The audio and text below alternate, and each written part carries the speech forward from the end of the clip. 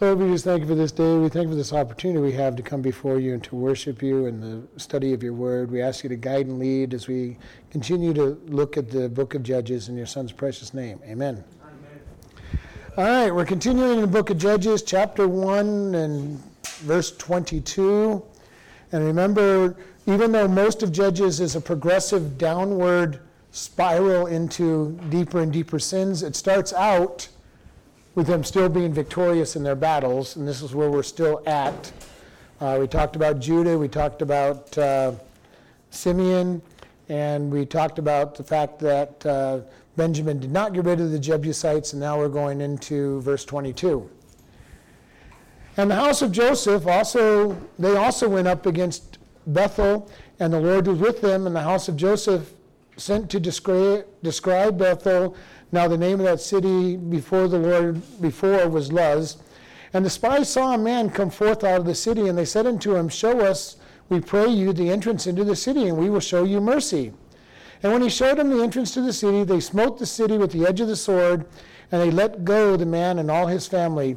And the man went into the land of the Hittites and built a city and called the name thereof Luz, which is the name thereof unto this day. All right, so here we see battle of Joseph going up against his people, and they go up against Bethel or Luz, and Bethel means house of the Lord. And remember, that was named way back when Jacob had a vision of the ladder that went into heaven, and he said, surely this is the house of the Lord, and he named the place Bethel, and then left it, and they renamed it Luz. And then when they took it back, renamed it back to Bethel. And so they went out and they sent to destroy the city. And the spies saw a man coming out. And this has got to be something, this one kind of blows my mind. They go up to this man, random man, and said, show us how to get into the city and we'll spare your life. Mm-hmm. The whole process of this kind of makes me wonder, but also we think back to, what did Rahab say to the spies? We know what your God has done to Egypt and to all these other lands, and we know that we're in trouble. So these people were like ready to turn tables against their own people really quick because they understood the power of God. Well, I think what is weird, he goes to this totally stranger and tell him, well, show me the interest and I'll save your life. And the guy said, you don't even know me, probably thinking like, but he knew that they were Israelites, and he's been watching. Remember, it took them 7 years to conquer the territory. They've destroyed everybody they've gone against. So people were this is very intriguing to him. If you show us how to get in, we'll spare your life and your family. You're probably going to conquer this town like you've conquered everything else. So I will go ahead and sell my people out so I can save my life. And it kind of is, again, we look at this, so many times we look at what the Word of God says and we find out there's nothing new under the sun. To this day, we've got lots of people that will sell out anybody just to save their own skin, and it's not new. And these people whoever it was, and I'm sure God led them to the person. These spies were led to them just as the spies were led to Rahab and all these things. But to me, it just strikes me funny. Randomly go up to somebody, say, hey, show us how to get in the city and we'll spare you. And I just find it kind of very strange, and he showed him how to get in. Now, what does that mean? I kind of believe that he probably gave them the password to the city. Because you would know when you come up to the city, the gate is obvious. The main gate is an obvious place in the city. It's easy to find.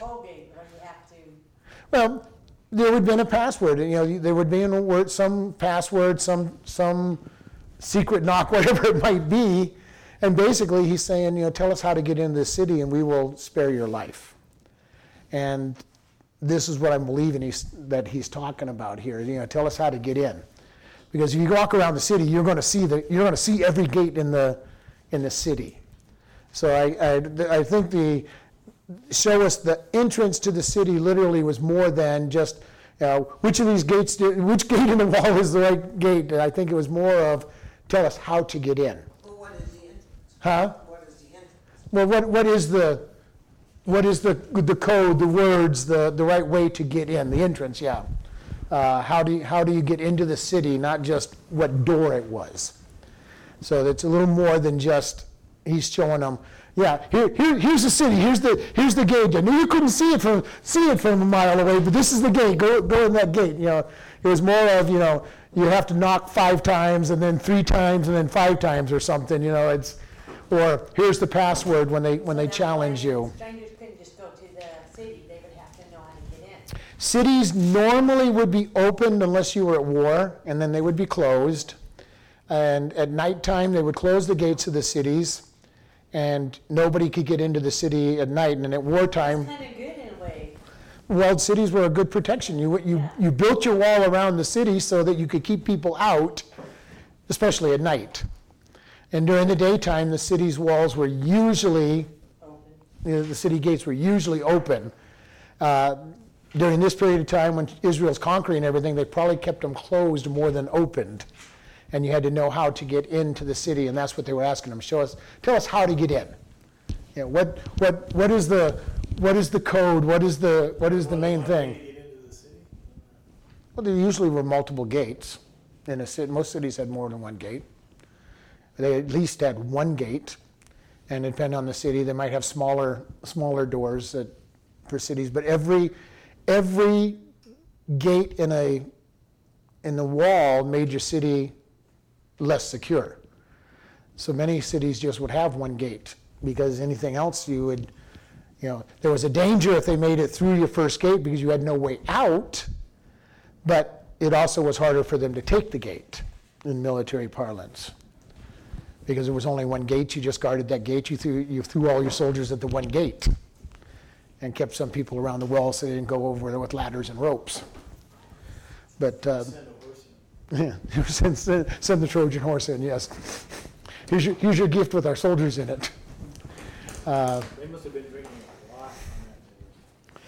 But then they took that city and they released the person. They were one of the things that we see from them, at least at this point, is when they make their word, they keep it. When they told Rahab, we're going to release you, you and your family will go, they kept their word. They told this guy they'd release him and his family, they kept their word. When they talked to the Gibeonites, remember the Gibeonites tricked them into pretending they come from we came from a long ways. When we left, this bread was fresh in the oven. They're only a day and a half away, and they lied to them, and yet they believed them, and they kept their word even though they had been tricked.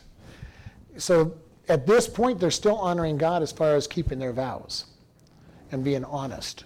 When they make the statement, they're going to keep it. And again, we've talked about this, something that God expects his people to do. When we make a promise, he expects us to keep our word. And they were really good about this. And of course, it made the battle easier. They found out how to get in without having to circle the city or go into battle. And we in our day don't really understand how powerful walled cities were back in that day, because in our day we just dynamite them and blow a hole in the wall, or bombard them with big artillery pieces until the wall fell down. But in their day, a wall was a very strong protection, because especially in this day, they had not developed the mining techniques and tunneling under and all the stuff that they do now, that they did later on to knock down a wall. Huh?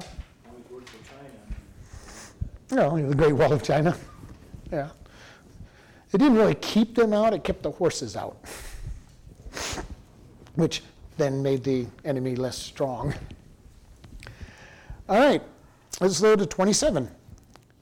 Neither did Manasseh drive out the inhabitants of Beth-shean and her towns, nor Taranach and her towns, nor the inhabitants of Dor, nor her towns, nor the inhabitants of Ibleam and her towns, nor the inhabitants of Megiddo and her towns, but the Canaanites would dwell in that land. And it came to pass that when Israel was strong, and they put the Canaanites into tribute, but did not utterly drive them out. So we look at here, and Manasseh seems to be very weak. They didn't put anybody out, it looks like. And they're going to be in trouble. Well, because they're split right now, right? Because half of them stayed on the other side. Yes, Manasseh had half and half, which they also didn't get as much land on the west side. because they already had a very large chunk on the east side. But they did not get rid of their enemies. And it said what they did is they put them to tribute. And that meant they made them pay taxes. And they made them pay taxes to them, but they still had an enemy within their territory. And this is something we've mentioned. We as Christians need to make sure that we keep the enemy out of our life. And because when the enemy is left in our life and our territory, we are in trouble. We are in trouble when we leave a spot. And if you've ever started having victory over some sin and you leave just some small part of that sin in your life, we've talked about this, if somebody's given up alcohol and they keep a bottle in their bottle for emergencies. Their favorite stuff, I'm going to keep it in the back corner of the pantry or the back corner of under the sink or in the back garage just in case. Well, when you make a provision for the flesh, your just in case is going to happen. It just is it's a guarantee. If you have a lust problem and you put yourself, I'm going to, just in case, I'll do whatever. You get some guy who's gotten married and he keeps his little black book just in case. Well, he's pretty much guaranteed that his just in case is going to happen. First bad fight he has with his wife, he's going to pull out his book and say, I have a just in case here. And I'm using some examples a little far-fetched, but we do this in all of our areas of our life. We kind of map out this little territory and say, God, I like this one. You can have every part of my life, but I want to keep this little area. It's just a small sin, and I just want to keep it here just in case. And the sad thing, don't really say those things. Oh, we don't say it that way, but that is what we're thinking. You think everybody has that? Oh, everybody has something in their life they do that with, because that's the way we are if we're in our flesh. Now, can you have an area that's so crucified that you don't have a just in case in that area? Yes. Because you're saying, I'm giving it completely over to God. You don't have But in another area. there's going to be some other area that you have a just in case I fail, or this is where, and you're right, we're not sitting in our mind saying, I'm going to do this just in case I fail, I want to have this in my life. It's just something that our flesh puts there. I mean, you may be perfect everybody else, but you watch movies. That's what you mean, right? It could be anything. Yeah. It could be any number of things. It could be any number of things that we have in there that is a weakness in it, and we set it aside and don't look at it. And usually it'll be something of, well, it's not really that big a problem. It's not that big a deal until it grows. Until it grows. It's the whole idea of you start telling a lie. And you tell a lie because you want to stay out of trouble. And you think it's the best thing to do is to tell this lie and nobody's going to be hurt. And then you have to defend that lie and defend that lie and defend that lie. And before long, you've got this great big monster out there that you don't know how to get out of the issue. And the problem that comes in is when we start trying to hide our issues. And usually it's trying to hide it from God, which makes no sense. But how many times do we try to hide something from God? God, I've got this problem in my life, but I'm not going to tell you about it. Because if I don't tell you about it, you didn't know it happened. And again, we're not saying that to him, but we're thinking those terms.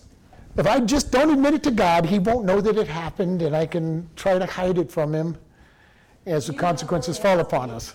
You can't hide it from God, but humans have a great capacity to lie to ourselves. Oh, yeah. We have this fantastic capacity to lie to ourselves, and it doesn't understand sometimes how we can do it, but we do it a lot.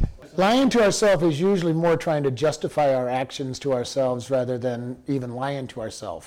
Somebody said it earlier, it's not that big a deal, it's just a small thing. This is where you can look at your life and say, how close am I to God by how willing and easily you find yourself justifying your actions.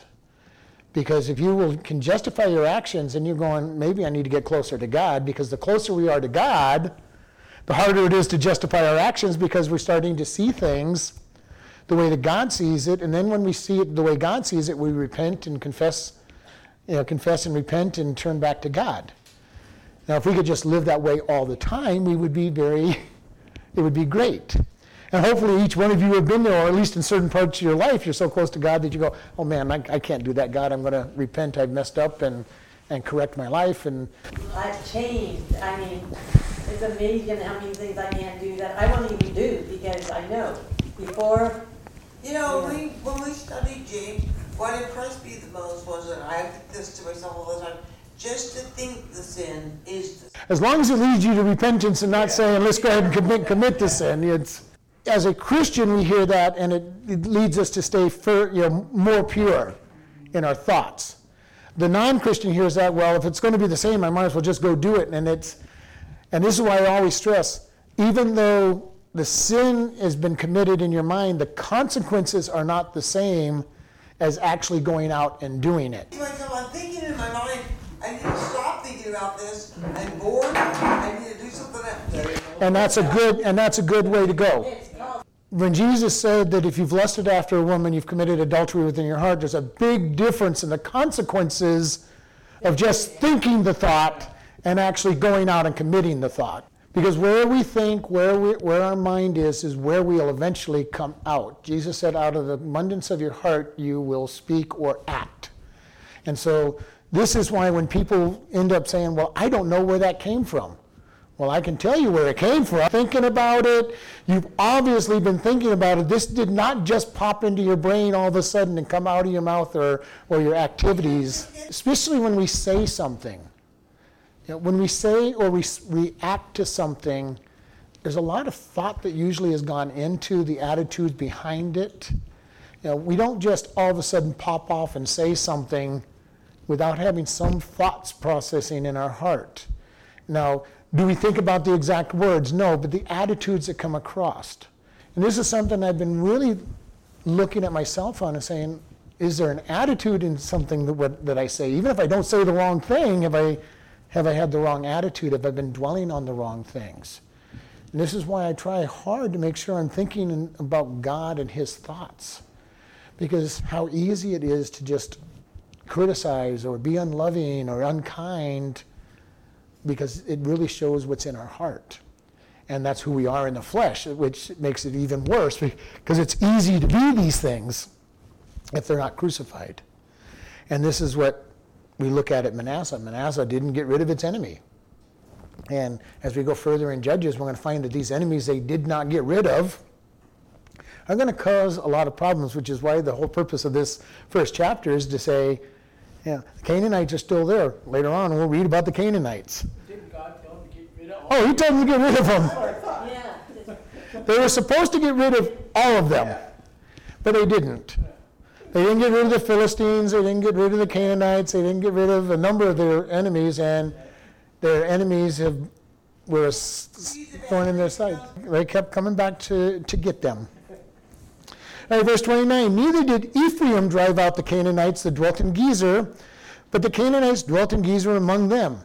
So the Ephraimites had the same problem. They did not get rid of their enemies. So we see Judah got rid of their people, Simeon got rid of their people, Benjamin did not, Manasseh didn't, Ephraim has not. Verse 30, neither did Zebulun drive out the inhabitants of Kitron, nor the inhabitants of Nitron, nor the inhabitants of Nahalo, but the Canaanites dwelt among them and became tributaries. So again, we got the Zebulun tribe not giving to their people and saying, we're just going to make you pay taxes.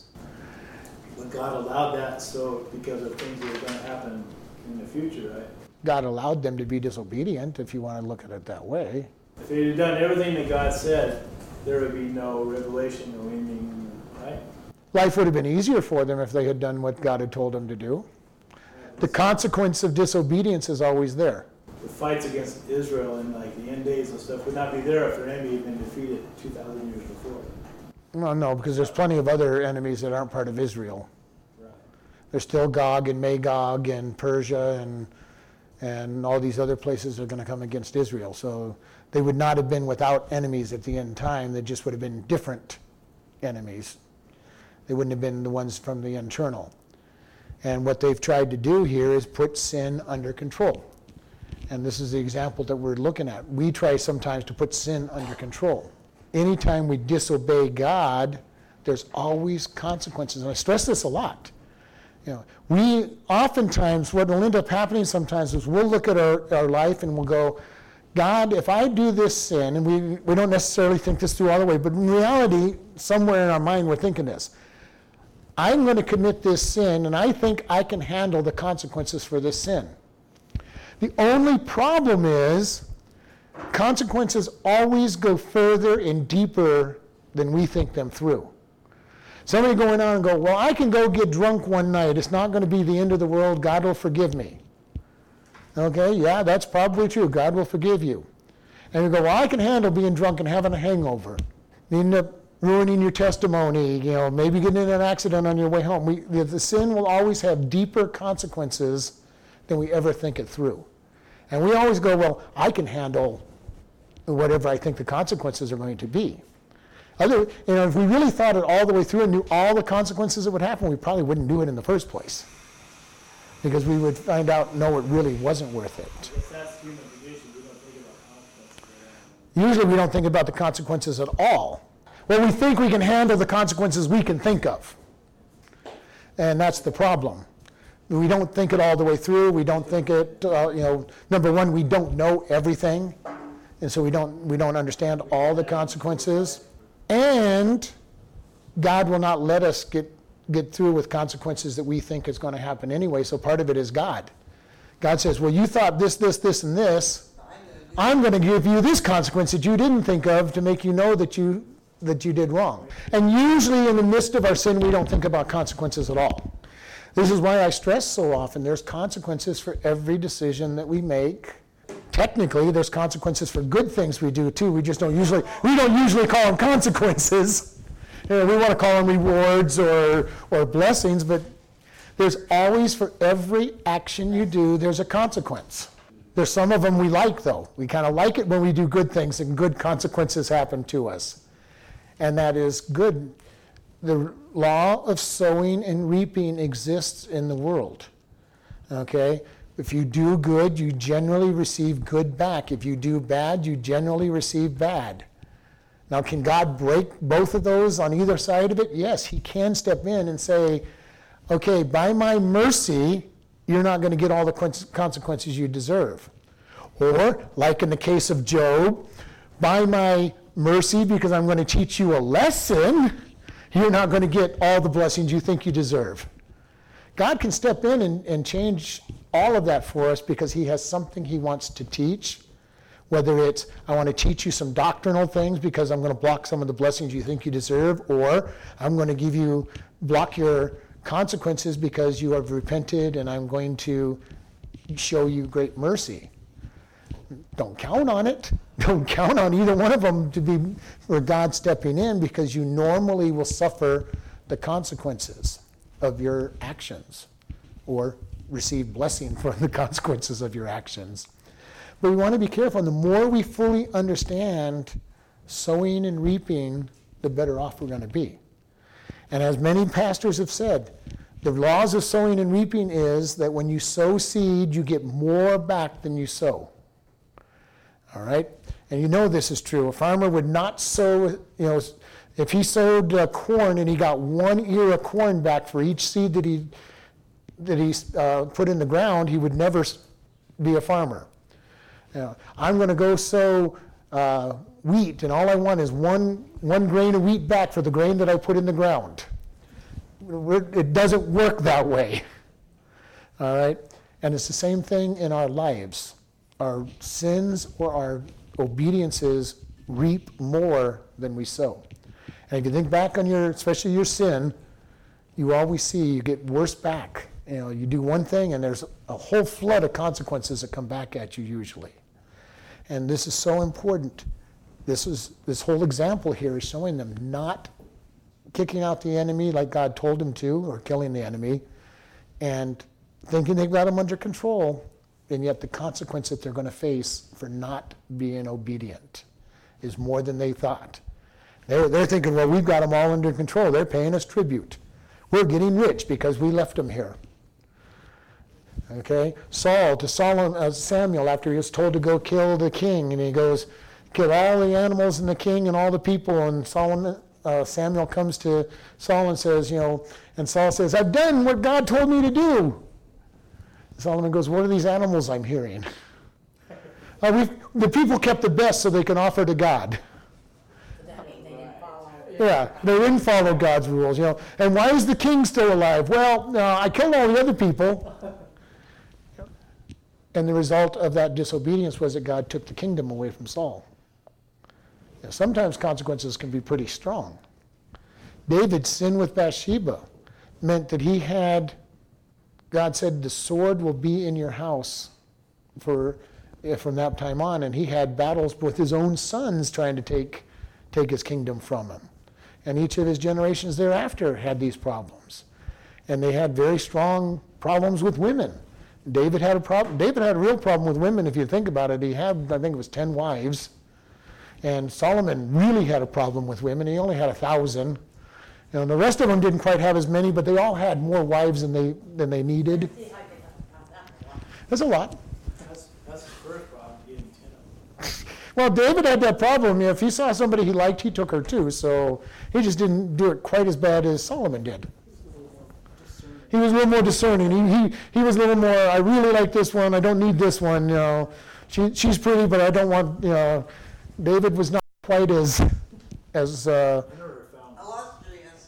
lustrous in that aspect. Solomon found any time to do anything else. Hey, well,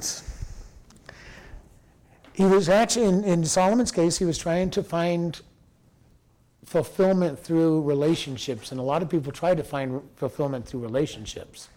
That was just one of the areas that he was trying to find, fulfillment in. He tried to find it in wealth and in women and products, service areas, and it talks about alcohol, and probably would have included whatever drugs involved in that day. He tried everything there was to be fulfilled especially after he left God, because he started right. And then he went away from God and was trying to fill that hole that he knew that needed to be filled. And that's even worse. To try to fill the hole when you know what that hole needs to be filled with is worse than trying to fill it before you're a Christian, because you know better. You know what you're missing. Have you ever been backslidden to a place where you know you're missing God and you won't turn back to God to let God fill it again? And you're trying to fill it with everything, and you are worse off than the lost world was, because they didn't know what fills that emptiness. When we backslide, we know what it is and still resist doing it. Somehow pulled away from God, whatever brought that about. And this is why I'm saying it's worse when you are away from God knowing that he is the fulfillment, and then you try to fill it with everything but God, and you know it's not right. And before you're saved, you're trying to fill that God need, and you don't know what is supposed to fill it, so you try all kinds of things. But when we backslide, we're really without excuse, and we know that we're missing, and nothing is going to satisfy. Nothing is even going to satisfy temporarily when you're backslidden, because you know it is just not as good as God filling it, and you know what you're missing. Do you think he backslid, or he was already at that point before? I can't really answer that. All I know is Solomon was following God and had the right request. When he was starting the kingdom, God said, I want to give you a gift. Pick any gift that you want, Solomon. And Solomon asked for wisdom. And God rewarded him by saying, you asked for the right thing. You could have asked for the lives of your enemy. You could have asked for great wealth. You could have asked for a long life. But because you asked for wisdom to rule your people, I'll give you the wisdom, and I'll give you all the things you didn't ask for. And somewhere between a young, starting out king being used by God, and probably led to pride, because he was the wisest man that ever lived and knew everything, knew more than any other person. I can't say everything, but he knew botany, he knew taxidermy, he knew metallurgy, he knew all these different things in the sciences and all kinds of knowledge. Somewhere he probably got so proud that he left God, and then we had this downward spiral of him trying to find God, which is what Ecclesiastes is all about. We get to the place where we forget that it's God that gives us the ability, and that it's God that gives us the blessings. And once you do that, Do you think God things are going to be in trouble. God gives you, like, and it could be anything. God gives you that skill, or is that something the skill that you learn? And you learn it so well that, like him, like he said, metallurgy, okay, you knew about swords and all that. No, God gives you the abilities to do it. If he didn't give you the abilities to do it, the most theologians will tell you he gives you the ability, talk to the people who make lots of money. God gave them the ability and the desire or the skills to be able to make that money and make the right decisions. Now, does that mean everybody uses it for God? No. Now, when you start developing your gifts that God gives you, the problem that you can end up running into is that you start using it so much that, yes, you start having some more natural talents added to it, and you can get very careful, going back to this idea of you start thinking, look what I have done, look what I am accomplishing, when it is all God who gave you the gift, gave you the training, gave you the ability, put the right people in your life. This part we don't even think about, like we were saying. Maybe he put a mentor in your life that taught you how to do these things, and your talent then took over. You learned how to play the guitar, and you put the right person in there to give you the basics, and then your talents, your natural talents took over, but God put that person in there to get you started and move you on. Very few people just pick up something and just automatically do it, though that happens. It does happen. And we've got to keep in mind that everything that we do is from God. And the minute we start thinking it's all us, we're in trouble. If it was me, No matter what it is. If you've got the voice to sing, there are certain things you can do to develop that talent. You can learn how to develop it. You can learn how to make it stronger. But as soon as you start forgetting that it's a gift from God, you're going to use it wrong. You're going to use it in ways that aren't of any true value.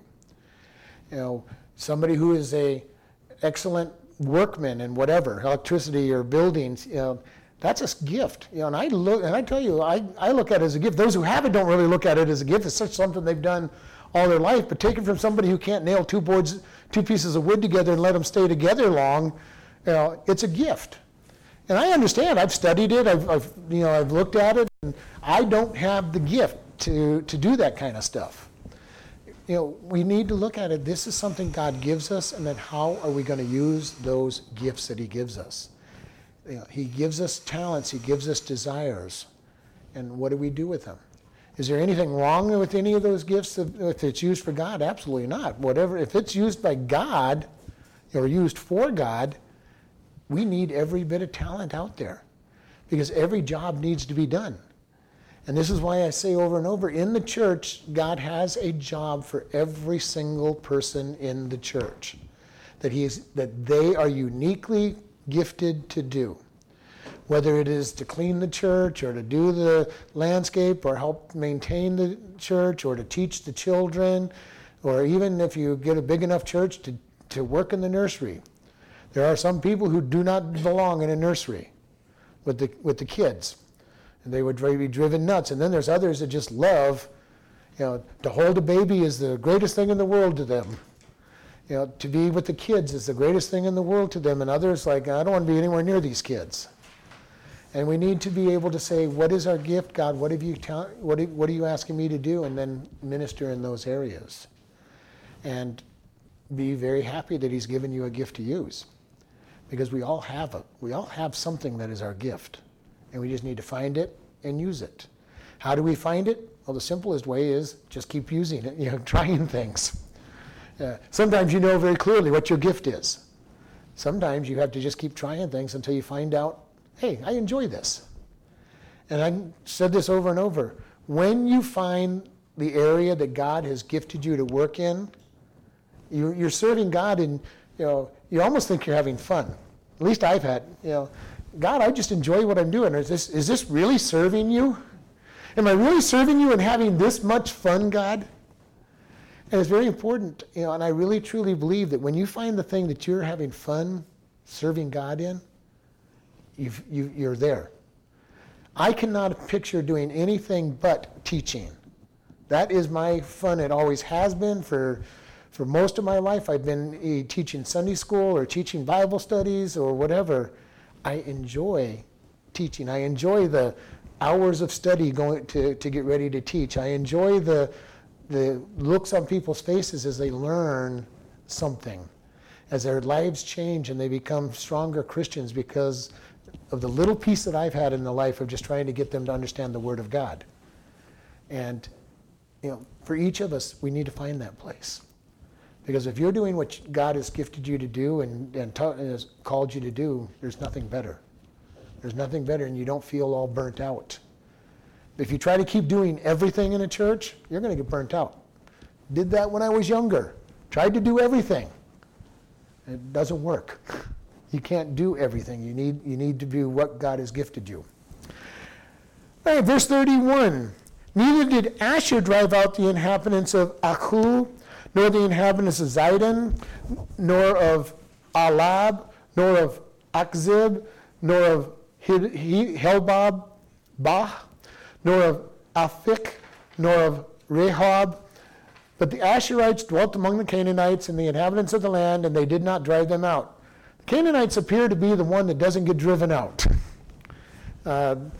We know also that they didn't get rid of the Philistines because the Philistines are going to be a problem for them later on. But the Canaanites are the one that is seeming to be not driven out, at least as far as the book of Judges is concerned. And they're going to be a big problem. Neither did Naphtali drive out the inhabitants of Beth Shemesh, nor the inhabitants of Beth Anah, but he dwelt among the Canaanites and the inhabitants of the land. Nevertheless, the inhabitants of Beth Shemesh and Bethel became tributaries unto them. And the Amorites forced the children of Dan into the mountain, for they would not suffer them to come down into the valley. But the Amorites would dwell in Mount Heres, in Ajalon, and in Sha'abim. Yet the hand of the house of Joseph prevailed, so that they became tributaries. So the Ammonites did not get had a problem, and Dan had a problem. Now Dan is the northernmost tribe, and they're always going to have problems with the enemies, which is kind of strange, understandable, because they're also the first country you come in from the north. First place you get to is Dan. So Dan's always got this problem because they're up above the Lake Galilee. So they're, at least on the east side, you've got the River Jordan kind of blocking you. The Transjordan 2.5 tribes, they're always going to be in trouble because they're on the wrong side of the Jordan. And that means that the enemies, they're easily taking them. And down in the south, they had a little trouble, but they have a desert in between them and Egypt, so they didn't have quite as much trouble as the north did. But Dan did not get rid of the Ammonites in the valleys. Dan was stuck in the mountains. And we look at that, the Amorites weren't even put into tributaries. They just basically were so strong that they were never conquered by the people of Dan. But it says the house of Joseph was able to get rid of the Amorites in their area and made them tributaries. So, and the coast of the Amorites was from the going up of Acharabim, from the rock and upward. So again, the Amorites are holding a large territory. We look at this and we say, we started out with very strong victories at the beginning of this chapter. And we progressively have gotten to the place where less and less victories are happening, and more enemies are being left behind to be a thorn in the side of their existence. And we know to this day that, we look at, because we know the history of things going on, that there's going to be all kinds of problems. And these people are going to be problems not just for them when they first get the land. They're going to be problems when Saul is reigning as king, when David is reigning as king. Because even when we look at David and Solomon both, who had the largest kingdom for Israel, they did not get rid of these people either. They put them as tributaries again. And there's a problem here with this tributaries. By putting the sin, putting the flesh under control, you're setting up the problem for them to come back. And again, this is the picture, this is the spiritual picture we want to take from this section. God tells us to get rid of sin, crucify the sin, let it be crucified, be put on the altar. And yet so often we go, God, I got it under control. It's caged up over there. I've got it under control, God. It's in that cage over there. It can't get out until I open the door. And I've got it under control. I can get it. It's not a problem. You know, who was that famous animal tamer, Siegfried and Roy, who turned his back on his controlled wild animals and ended up paying the price? You know, you cannot cage and tame sin. Sin will eventually win if we try to cage it, if we try to control it, if we try to make it a tributary. We might be able to put it under control for a period of time, depending on how disciplined we are and how strong we are in our own desires to be victorious, but it will not be put under control forever. It must be crucified, it must be put on the altar and got rid of. Otherwise, we're going to have problems with our flesh. And all of us know that. There's areas in our life where we think, I've got it under control. I've got this sin so tamed, I don't have to worry about it. And it always, always will bite us if we get that attitude. That is why we're told, I am crucified with Christ, nevertheless I live. We are a new creation that God says, I am taking out your sin and making you new. As we learned in Ezekiel last night, that he puts a brand new heart and spirit in us because he doesn't want the sin there at all. And we've got to keep this in mind. Adam and Eve had the capacity to be perfect. They were created perfect. And they traded their perfection and their walk with God for sin, and they died. They died spiritually the moment they sinned. God said, the moment you eat of the fruit, you will die, and they did die. And then from that point on, they started dying physically. It only took them almost 1,000 years to die, but they died spiritually immediately, and God had to come in and offer the sacrifice and clothe them and renew a relationship with them. And this is what he does. Every single human being that's been born since that time has been born dead spiritually. All of us are born dead spiritually. We will sin because that's who we are, and we don't have a relationship with God until we come into a relationship with Jesus Christ, and he gives us a renewed spirit. So this is something, big thing these days is zombies and everything, but in reality, every human being is born technically a zombie. You have no life. You have no spiritual life. We are dead. In our case, though, God can make us alive. He wants that relationship with us. And ultimately, that is his desire, is for us to have a relationship with him. And so many people will try to make, instead of a relationship with God, they'll try to make a big list of rules. Let me give you God, here's my list, God.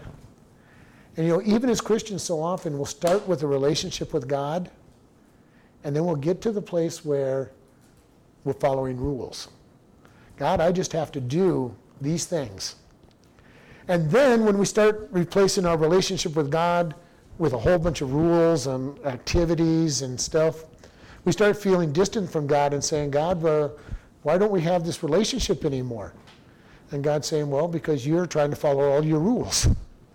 Now, is there anything wrong with the rule, the list of rules? Not necessarily. It is a great thing to read the Bible every day. But if you're just having a big list of rules saying, I've got to check that box off, God, I've got to get my Bible reading in, I've got to do my prayers, I've got to go to church, I've got to do this, I've got to do this, I've got to do this, they all may be very good things to be doing.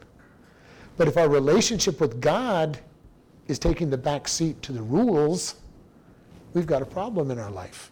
And we're going to feel very distant from him. But again, it's not that anything that you can make on the list of rules is a bad thing. It's a good thing to read your Bible every day, especially in the morning. It's a good thing to have time scheduled for prayer. But what is the purpose of it? Am I doing it just so I can say I've done it? Or am I in a relationship with God and saying, I've got to read your word, God, because I want to know what you want me to think about today, and I've just got to get into it. God, I've got to spend time with you in prayer, not so that I can check off a box saying I prayed, but God, you and I need to talk.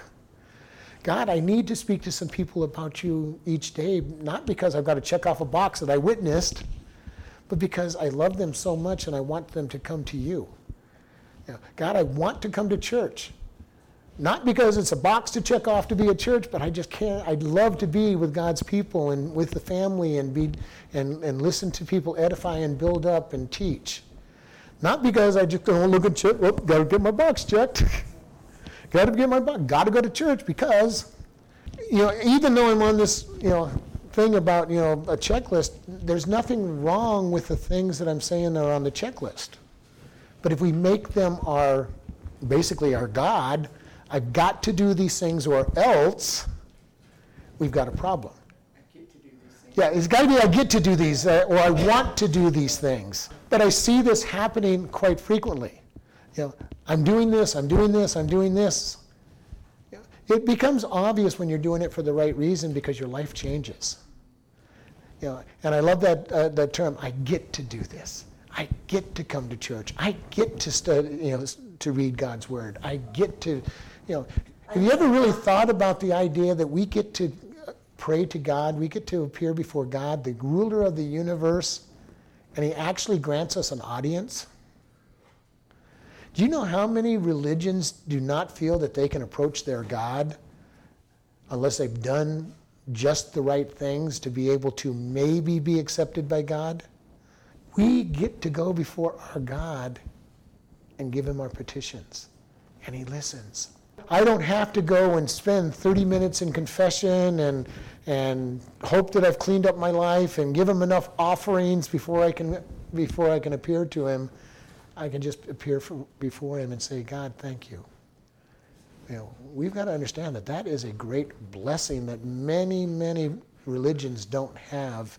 And most religions, you can't just go to your God and say what you want to. You've got to say the prayers that are prescribed for you. Otherwise, you're not going to get there. But, there's so much that goes on that you have, that in religion that you have to do, which is why we really emphasize the fact that Christianity is not a religion, it's a relationship with God. And it really is. Now, that doesn't mean we don't follow rules eventually, because God changes who we are and we will follow his rules, but our motivation behind following the rules is totally different. My motivation becomes, I want to serve you, God, or I get to serve you even better. I get to serve you, God. If you've ever looked at any other religions, the greatest thing about Christianity is I can know that I'm going to heaven because it's all about Jesus. And it's nothing about what I have done. Every other religion out there is all based on works. Have I done enough? Have I done enough good things to offset my bad so that I will be accepted? And in every one of those religions, you never know if you've done enough. Number one, you don't know if it's even a 1-to-1 ratio. I did one bad thing, I do one good thing. Well, I killed somebody. How many good things do I have to get, to get over that? Or I stole from somebody. How many good things do I have to do to make up for it? You never know what the relationship is. But this is the problem with any works-based religion. And the sad thing is how many Christian churches have a works-based religion. They'll tell you about Jesus and that you need Jesus to be your salvation, but then they'll give you all this whole long list of works that you have to do to prove that you're a Christian. It's really a sad thing, but we want to keep in mind, and I've said this so many times, if I am a Christian and I'm in a relationship with Jesus Christ, and there's a personal relationship, I am going to start doing good things. I am going to start being more and more like him because he is changing who I am. But I'm not doing it to earn my way to heaven. I'm just doing it because he's changing who I am. And this is why grace is so wonderful for us. It's all God's grace. And by learning that it is all grace, it does not lead us into desire to go get as much grace as possible. And Paul said, should I sin to the graceful abound? He said, God forbid.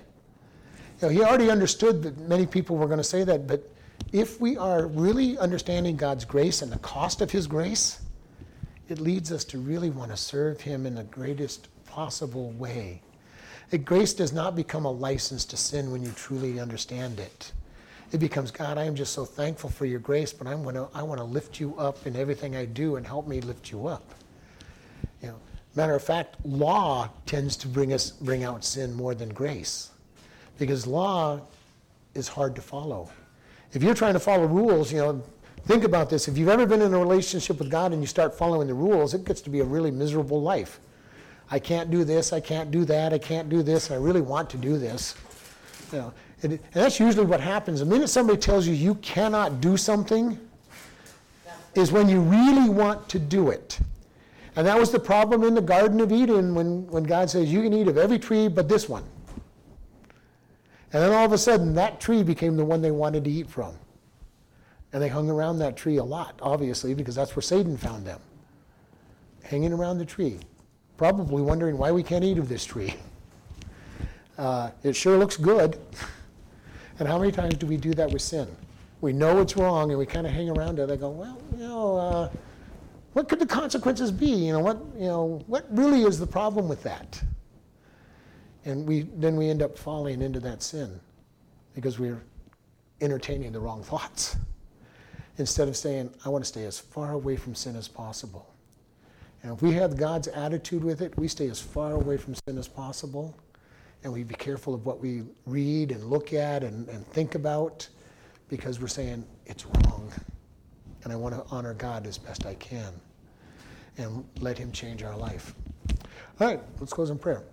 Lord, we just thank you for this day. Lord, help us to learn to crucify the sin in our life, to let you crucify it, and let us live in victory with us being in obedience to what you've asked us to do, and help us to be able to hear and understand what you are asking us to do. And we just thank you in Jesus' name. Amen.